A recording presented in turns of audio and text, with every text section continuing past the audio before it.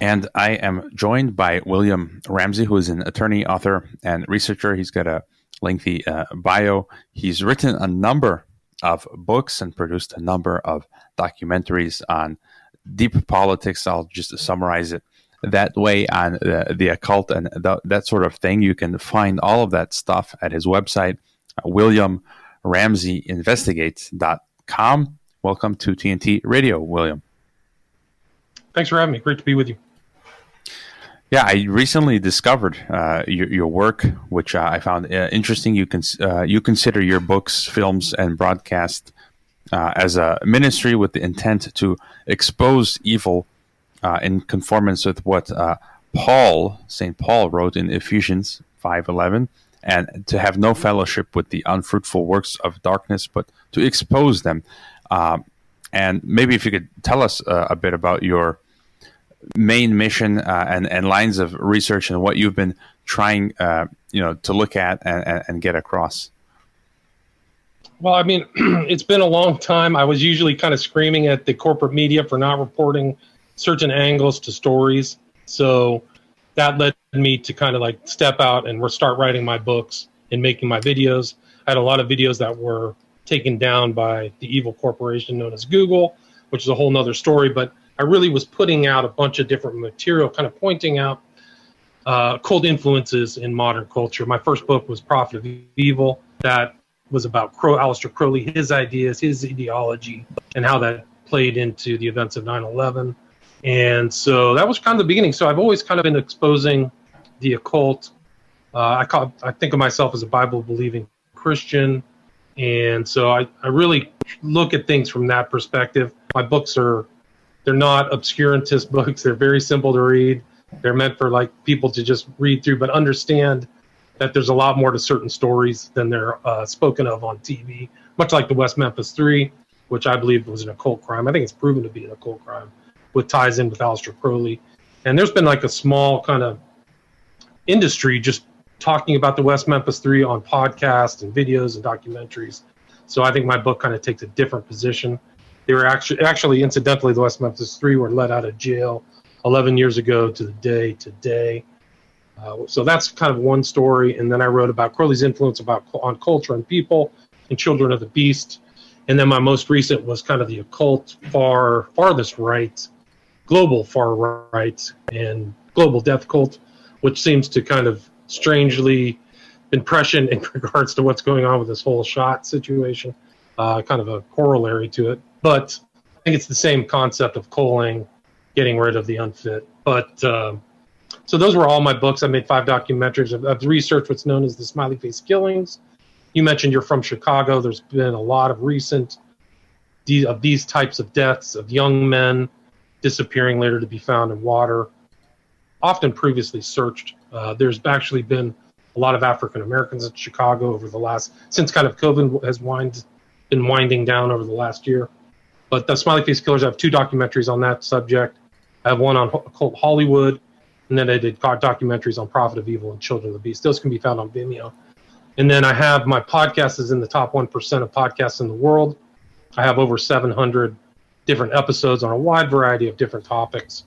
Oftentimes it's me talking about my books, but also I've interviewed other people's. I was a producer for the Ed Opperman Report for 3 years.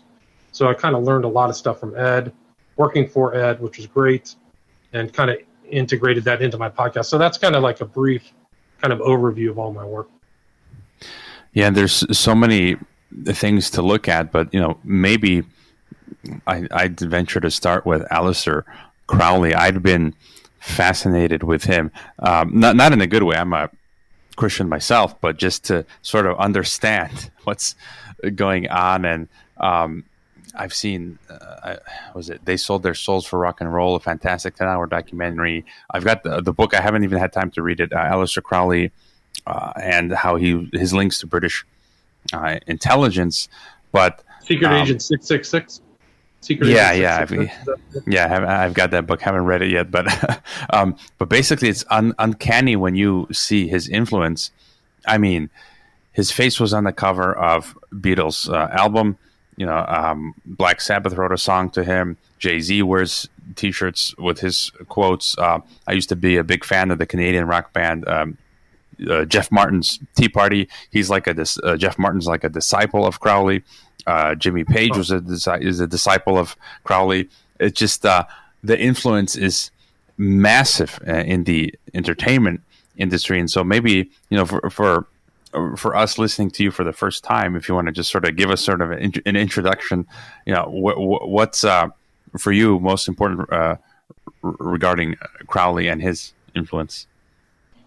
Well, I think that he was really determined to make social and political change based upon his ideas. He was born in 1875, died in 1947. And, speaking of the Beatles, when they talk about Sgt. Pepper, that Sgt. Pepper 20 years ago today was the day when Crowley died. So I think there's a tie-in to Sgt. Pepper's as well, Pepper Black, right? So that's just one facet. But Crowley really spent his life. He was a rich kid, a only child. He grew up in what he thought was a very rigid Christian family, which he rebelled against and got involved in the occult and spent most of his life. He always had money from his family. Like his inheritance, when I think his mom passed away, would be the equivalent of like 20 million quid today, like 20 million pounds, like a huge amount of money, which he squandered away. He didn't really have a good concept of money in any way, shape, or form, but it allowed him to really dedicate his life to the occult and research into the occult, in which he wrote about. And I think that's why he became this kind of modern person who influenced people, is that he left his writings. He wrote books about magic that people can access. Magic in Theory and Practice is probably his most famous work. And he really advocated free love, drugs, dark mysticism, things like that, contact with entities. And so I think that an inspiration from entities, I might add. So I think that, and he was an elitist, so he only hung out with or associated with other people at the top tier of kind of like the top caste of whatever society he was in, Britain, the U.S. A lot of people don't know, but he spent a lot of time in the United States. Spent most of World War I in the U.S. spying for the British government. It's called the Special Intelligence Service back then. But he left. Actually, he arrived in the United States on the Lusitania, and after the Lusitania was sunk and the U.S. came in the war, he left and was able to get back into the U.K. So there's a tie-in, this kind of nexus of Crowley, of this intel and occultism, which I think still continues today. I think a lot of the intelligence people, particularly CIA, Skull and Bones, things like that, definitely occult influenced. Probably know Crowley through secret libraries. So that his influence is there's overt, obvious ones that people know, just like you said, Led Zeppelin, Beatles, some of these other artists, even up to today. But also there are some political things that are unknown. Like that's an aspect of Crowley I wrote about, was his political views. He really was a kind of neo-feudalist. He thought feudalism was the best type of society, had contempt for people. The slave shall serve as a theme that suffuses all of his books, doctrines, Liber 77, Book of the Law, things like that. And he wrote about, and I quote this in my book, like he believed that the lower classes should be given the quiet wisdom of the cattle, to be sheared, shaved, and used for their meat and skin whenever necessary. So he had a very contemptible outlook towards people outside of his class, generally towards everybody. He was a very much of an elitist. And so I think that elitism suffuses modern cultism, and he called himself the priest to the princes. So I think he was a believer in associating with wealthy people and the intelligentsia of that age and training them kind of in his ways. So I think he intentionally left a repository to start his own religion. And I quote a lot of people who knew him. One guy was Clifford Bax, who was another writer, who he said, in 100 years, the world will be in the sunset of Crowleyanity. So he compared his religion in the antithesis to Christianity. And that was Thelema, which he called. And there's still Thelemic people all over the place. Some are known, some are unknown. But his influence is still great. And I think his ideas really did influence what happened in 2001, 9/11. You can see all of his internal numerology is integrated into that event, into the architecture. And, some of it's just from the Western esoteric tradition from which Crowley drew, but obviously some of the numerology is specific to him, 93, 77, 175. So that Crowley definitely, sorry. was just going to mention, you mentioned his neo-feudal outlook, and that very much sort of gels with what elites are trying to do globally today with this neo-techno-feudal great reset that they're trying to make plebes and cattle of us all. And we're going to have to run to our first break, but maybe on the other side, talk about 9/11, because my previous guest, we were talking about 9/11 as well. So it's a very fitting. Okay. Again, you can check out the website, William Ramsey investigates.com, and find the podcasts, documentaries, and writings there. We'll be right back here on TNT Radio. We're back with William Ramsey, attorney, author, researcher. You can find his website at williamramseyinvestigates.com. He's got documentaries, which you can find on Vimeo, books, and fascinating writings. And we've been talking about Aleister Crowley, and maybe just to jump over to 9/11 and get your take on 9/11. There are different takes. There's, of course, the official narrative. There's the narrative that's was an inside job, and beyond that, different takes. I've interviewed the publisher of Trine Day, the editorial, the publishing, Chris Milligan, and one of his authors. I haven't read the book, but he wrote a book on how 9/11 was sort of an occult ritual, which seems to be sort of what you're getting at. And what's sort of your? I wrote my book in 2010. They wrote their book in 2012. Just to let you know. Okay, yeah. I can prove that to you. That should tell you something. They also had Peter Levenda, who wrote the book, which is on Amazon, and we can go into Levenda's background after we talk about 9/11. Yeah, sure. Tell us about your take on it. 9/11 was an inside job. I believe it was an intentional act. I believe that perpetrators integrated Crowley's numerology ideas and made it kind of a magical masterworking to facilitate things, just like Crowley said in his kind of his dictum of magic is to transform the world according to the will. So that's what I think that 9/11 was. And I think that it unraveled when I saw the numerology tie in with Crowley. I actually worked my way back from 9/11 to Crowley, not the other way around, because I saw these numbers, realized they were occult, and that said, where do they go back to? And that's Crowley. So that's why I wrote Prophet of Evil, Crowley's Evil. I really tried to go back and look at all the core documents and write about Crowley there. So their book has some very interesting pictures and things like that. They're very similar to mine when I published in 2010. Go figure. I wonder how that happened. We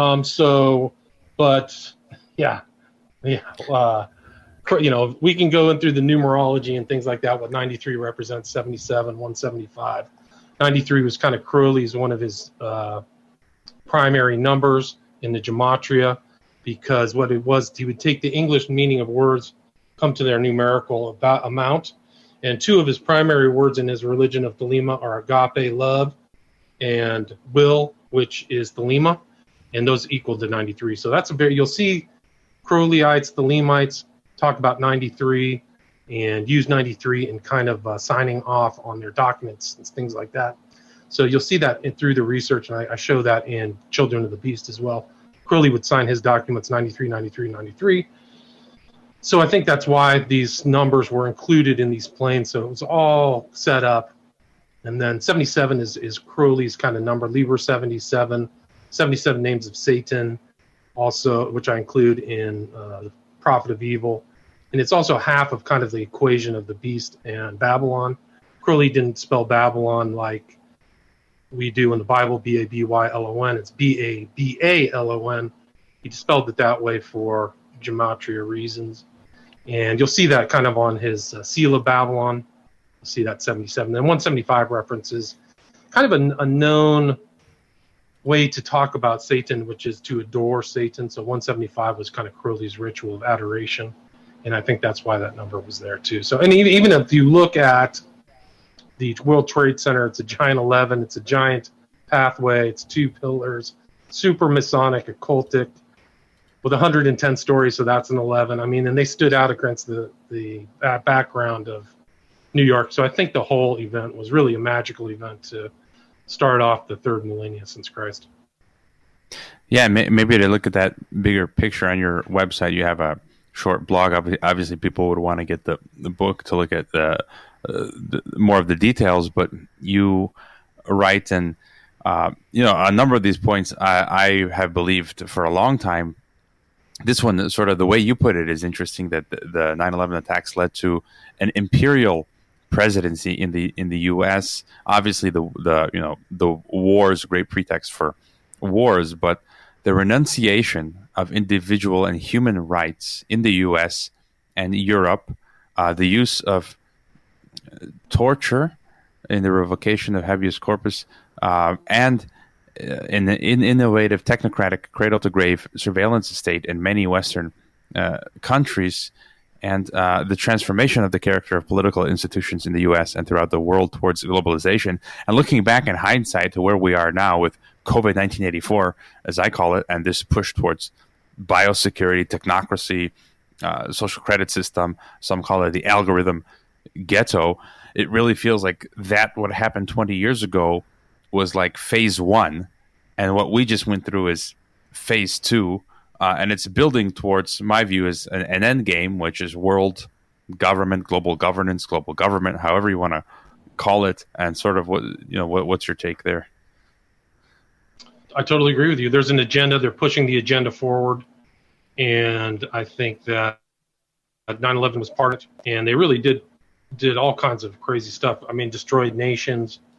Iraq, Afghanistan, really the United States changed radically, I think, with the Patriot Act and the creation of all these fusion centers where they can monitor you, what you're doing online, all monitored, all kept in a dossier. So I think that it's not something the average person signed up for, and they have not signed up for the whole shot, jab, force. A mandate is actually a dictate.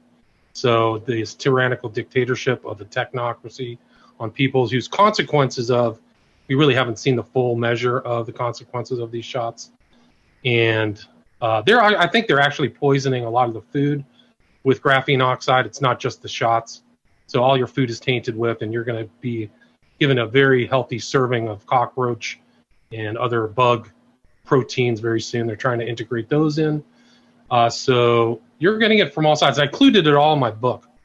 It's very different than the book from Trying Day, by the way, because they left out a lot of that stuff. They said there was going to be a nuclear bomb possibly in Arizona, if I remember correctly. So their end book of their book was, to me, in my opinion, embarrassing. I'd be embarrassed. Yeah, I'm embarrassed for them. So I have a real problem with that book. So my book goes into the use of shots, and it would have been a warning if people had read my book. I think it would have been a warning instead of, it's really a shame.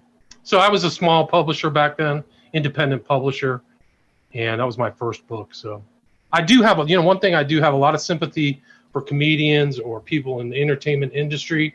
When people lift their material, I understand how that works. So anyway, I suggest people read my book because there's prescient about this whole COVID event. Yeah, and we're going to have to take a quick break, and I want to come back and talk about that. So a quick news update. We will be right back. Right, so I wanted to come back and get your view on COVID 1984. That's one of the things I focus on, this biosecurity state, because I think it's one of the biggest threats right now to the planet. I mean, they locked down all countries of the world, something unprecedented in human history. I did an interview like a year ago with the famed Swiss investor Mark Faber, who's out in Thailand, and he reads a lot, and he says, this has never before happened in the history of humankind, what we just experienced the last 2 years. And I don't think we're how would you say, we're still in the thick of it. And you were talking about human sacrifice, well, part of the Crowley stuff, but culling, depopulation. And it's clear, I mean, this is no longer, they're telling us out in the open, we can find the video on mainstream television. Stanley Johnson, the father of former British Prime Minister, was saying openly that we need to depopulate. Boris Johnson has been caught on video saying the same. So many, Prince Philip, Bill Gates said it at a TED Talk. And so what's sort of your take on, and we know for the last 100 years, these especially British elites were Malthusian and eugenicists. So they want to lower the population. And so what's sort of your take on their ideology, how they want to go about it, how they have been going about it, and, how COVID fits in? Well, I think that people are really kind of woken up to the COVID consequences of these shots. They're not really vaccines. I wouldn't call them a vaccine. They're not safe. They're not effective. They've already admitted it within the last week on the CDC that their effectiveness is transient. So they were hoping to keep people in a state of terror and just give them shot after shot after shot until probably they died. They're very dangerous and can give people myocarditis or even like very small effects. So you don't even want to take them. You want to get ivermectin or hydroxychloroquine, which they argued about from the very beginning, which they intentionally shut up. So they are involved in negligent, in my opinion, an attorney negligent homicide. I'm surprised the Department of Justice has not ramped up a massive investigation into this, considering all the harm and damage, which is probably in the millions of people who've been hurt now. So it's a disgusting event, but that's the idea. The Nazis had the same idea, the far right. We're culling the population for the benefit. We've got an objective we're trying to get through, and these people are standing in the way. It's also a Barbara Marx Hubbard precept. And what really should scare people is that this is what people have now been looking into. But what about the other vaccines that have been put out over the last 20 or 30 years? Have these guys been studying these vaccines? What are the effect? Is there a government agency or a corporation who's collecting internally the effects of the vaccines that are not disclosed to the public? How much do they know? These are very important questions. Imagine the power of a corporation that comes out of China and knows which lots and which batches go to which country at which times in which place. It's incredible. It's like a Bond spy thriller. You literally could send the more potent batches to countries you don't like, non-potent batches to countries you like, people you like at certain times of days. People have proven that there's an experiment within the experiment of these. Some of these batches are like hyper deadly. Some are placebos. Something very, very profound is happening. And I think it's a World War II event, obviously for me, but it's also what has gone on in the past. Imagine the power. Imagine the power of these vaccines for the manufacturers knowingly dropping vaccines where the kid becomes autistic, malformed, something, right? What's the current shot schedule for the average U.S. kid? Like 60 different shots? 72 doses. 72 doses. Okay, 72. Crazy. Interesting number. 72. What is it? The 72 demons in the Goetia. So it's very profound that the people who ceded that much power and trust to filth pigs like Walensky and Birx and Tony Fauci. I mean, these are the worst of the worst. You don't know what they're doing. I wouldn't trust any vaccine. I wouldn't trust a flu vaccine. I wouldn't trust any shot. I would honestly, to be honest with you, Roy, I would go to a lady on the street corner who had all her belongings in a grocery cart and trust her more than I would trust anybody from these CDC or from Pfizer. I would agree with you. And even before COVID, I had done some deep dives and I just lost research completely. I lost faith completely in vaccines. And just to me, when you think about it, it just seems unnatural, this need to inject a living being, whether it's an animal or a human, just constant injections of stuff. And these companies, they've been proven in a court of law to be murderers, serial killers. How many times have they been in court cases? They've had to pay fines because they were knowingly continuously selling drugs that were different standards, right? Killing people. And it's like, but people today are still in this Stockholm syndrome. They don't want to admit that they were duped by this, all their lives by this fundamental, worldview ideology, and they just say, "Oh, anti-vaxxer, crazy, conspiracy theorists." But how is it? How have humans existed for thousands and thousands and thousands of years without these injections? Please tell me. And we got to here without them. So, great question. We used to when somebody got the chicken pox as a kid, you would go over to their house and get chicken pox. and just handle it. Like, that's just the way it was. You get exposed. You stayed healthy. So these shots, I wouldn't call a lot of these shots vaccines, and you don't know. Honestly, I would probably take a shot if I honestly knew it was saline and a broken up virus. I would, if I knew that's all it was in it, but that's not what's all in these things. Mm-hmm. You don't even know the ungodly things that are in this most recent vax or shot. But I mean, back in the day, if I'm at the Marisol, this is aluminum, goes right into your brain. I mean, it's off the charts. It's a witch's brew. You're like being tried. These are like witches and demons, and it goes into these guys. They all make these weird Harari and Schwab. I've shown Schwab making the same hand gesture as Crowley. Like, you can see that on my YouTube channel. And Harari's making the finger to the head, and he's homosexual too, like Crowley. But he's making that. Well, I have the secret knowledge, and this is a guy saying we don't need any of you. Like, that's their view.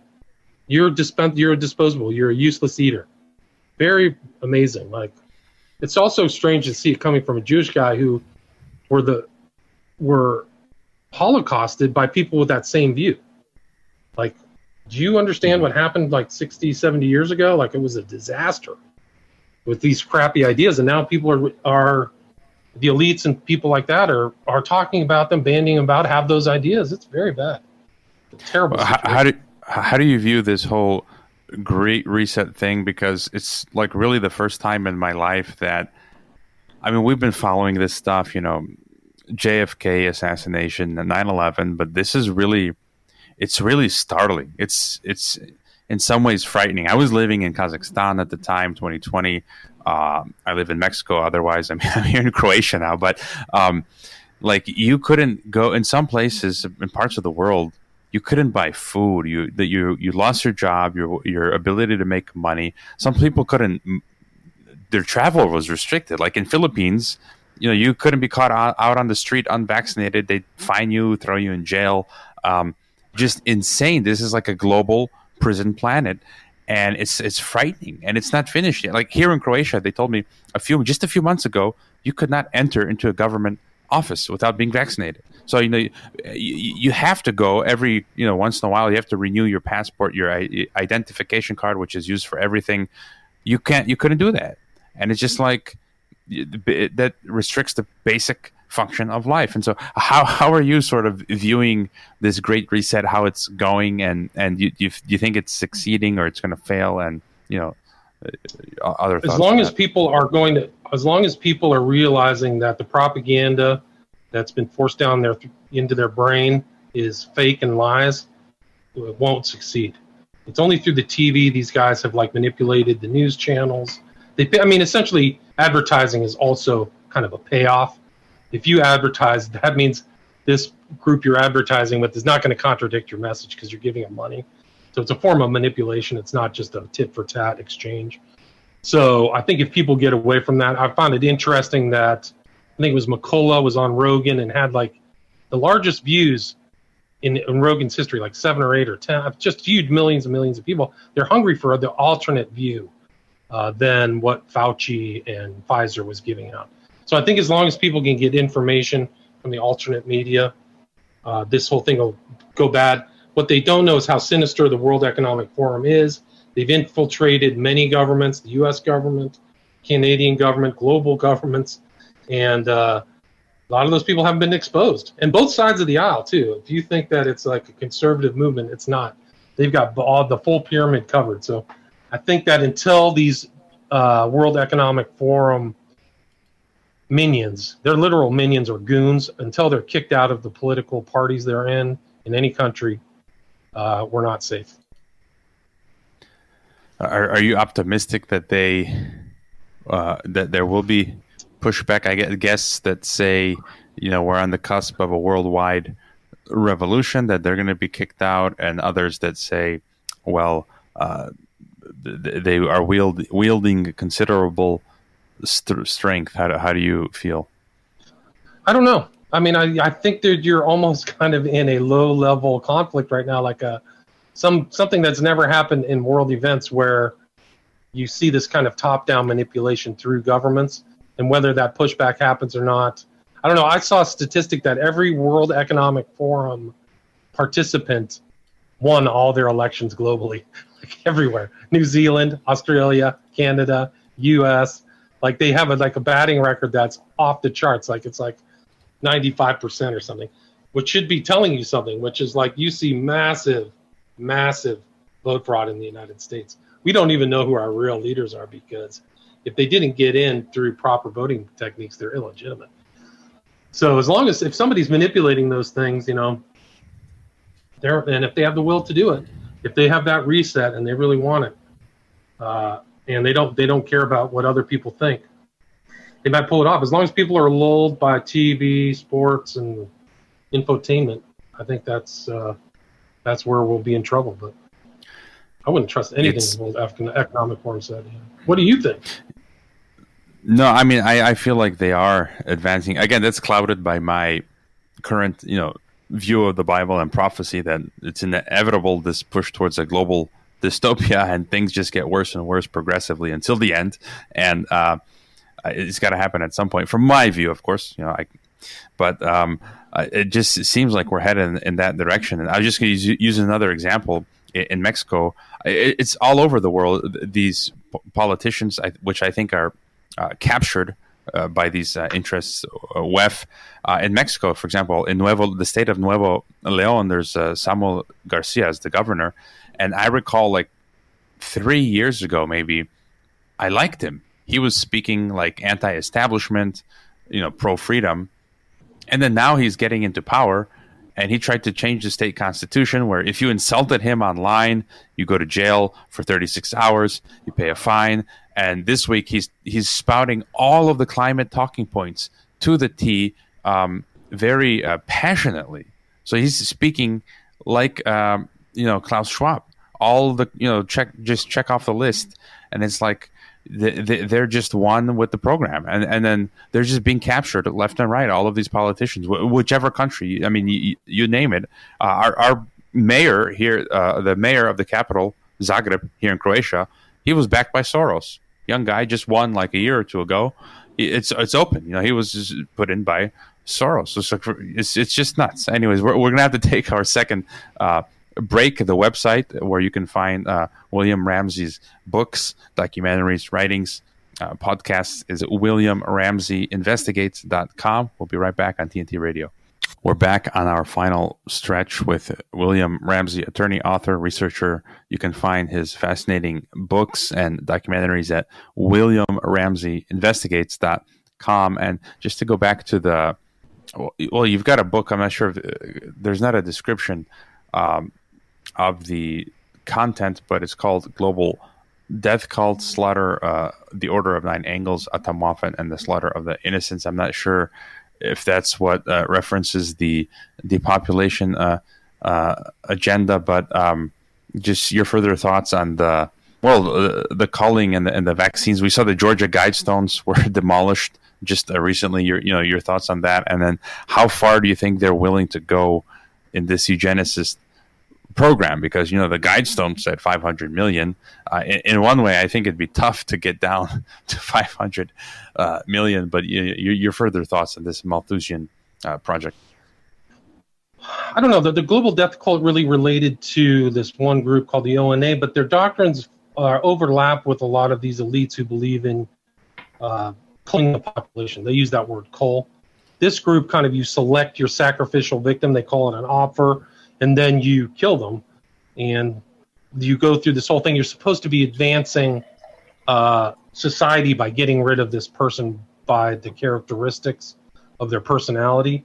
It's probably not much different than some of these elites who want to get rid of, vast amounts of humanity. So I think it overlaps a little bit, but I do think that the Georgia Guidestones, which were a giant monolith, I show the monoliths at the end of my documentary, Prophet of Evil, tied into 9/11, 2001: A Space Odyssey, all that stuff.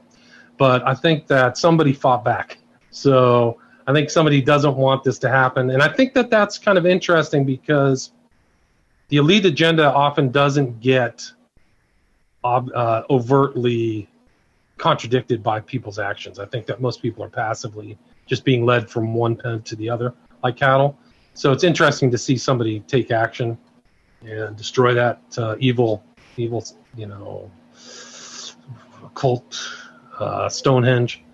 But I don't know. I mean, if people said they do it, like people thought Hitler was lying, oh, we're going to go east. We're going to get rid of the Untermenschen. We're going to get rid of all these people. Like he was breathing fire about putting people into concentration camps, and then that happened. So these people say that's what they want to do. I would take them at their word.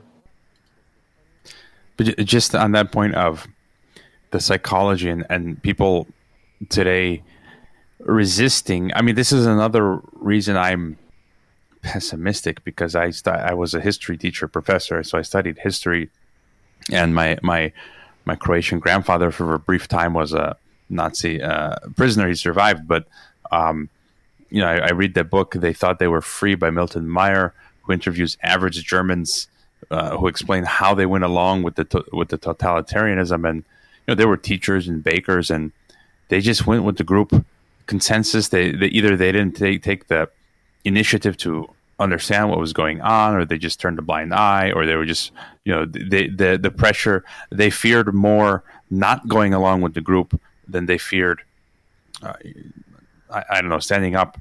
And I feel like we're seeing the same thing today, and not many people are standing up. And we could very well, as you said, we could, in a year or two, they could be. We see in New Zealand and Canada, quarantine camps, concentration camps are being built out in China, in Australia, in Canada. We've got the FEMA camps in U.S.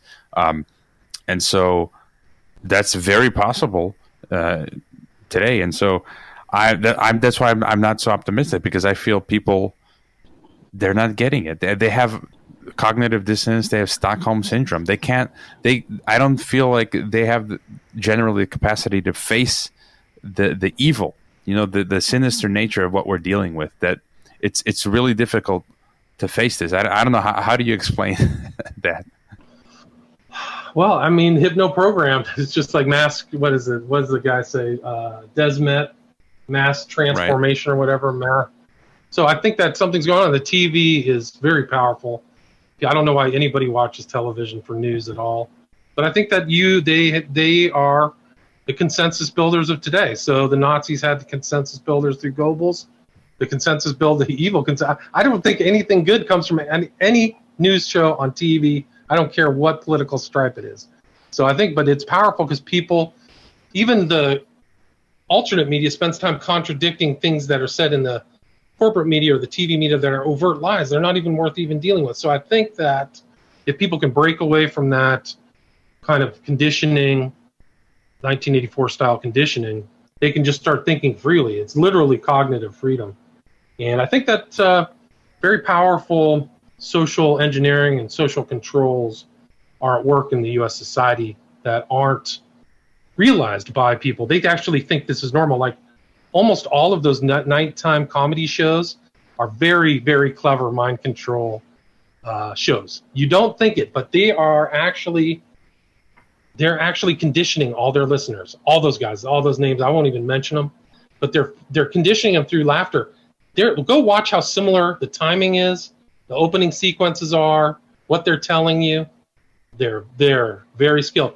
Much better than you would think. Like people would think, okay, I can spot obvious social control stuff. But if you're watching those late night TV hosts, watch how similar they are. They're very good.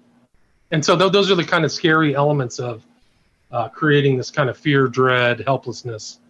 And you have to get away from that. And that was actually one of the common, when I was studying a lot of the early CIA MK Ultra doctors, that was kind of the common thing, is how to create dread, fear, and helplessness in people. That's what they would try to do with these conditioning things, where they would put you in sensory deprivation and isolation, is to create that so that they could give you the way out.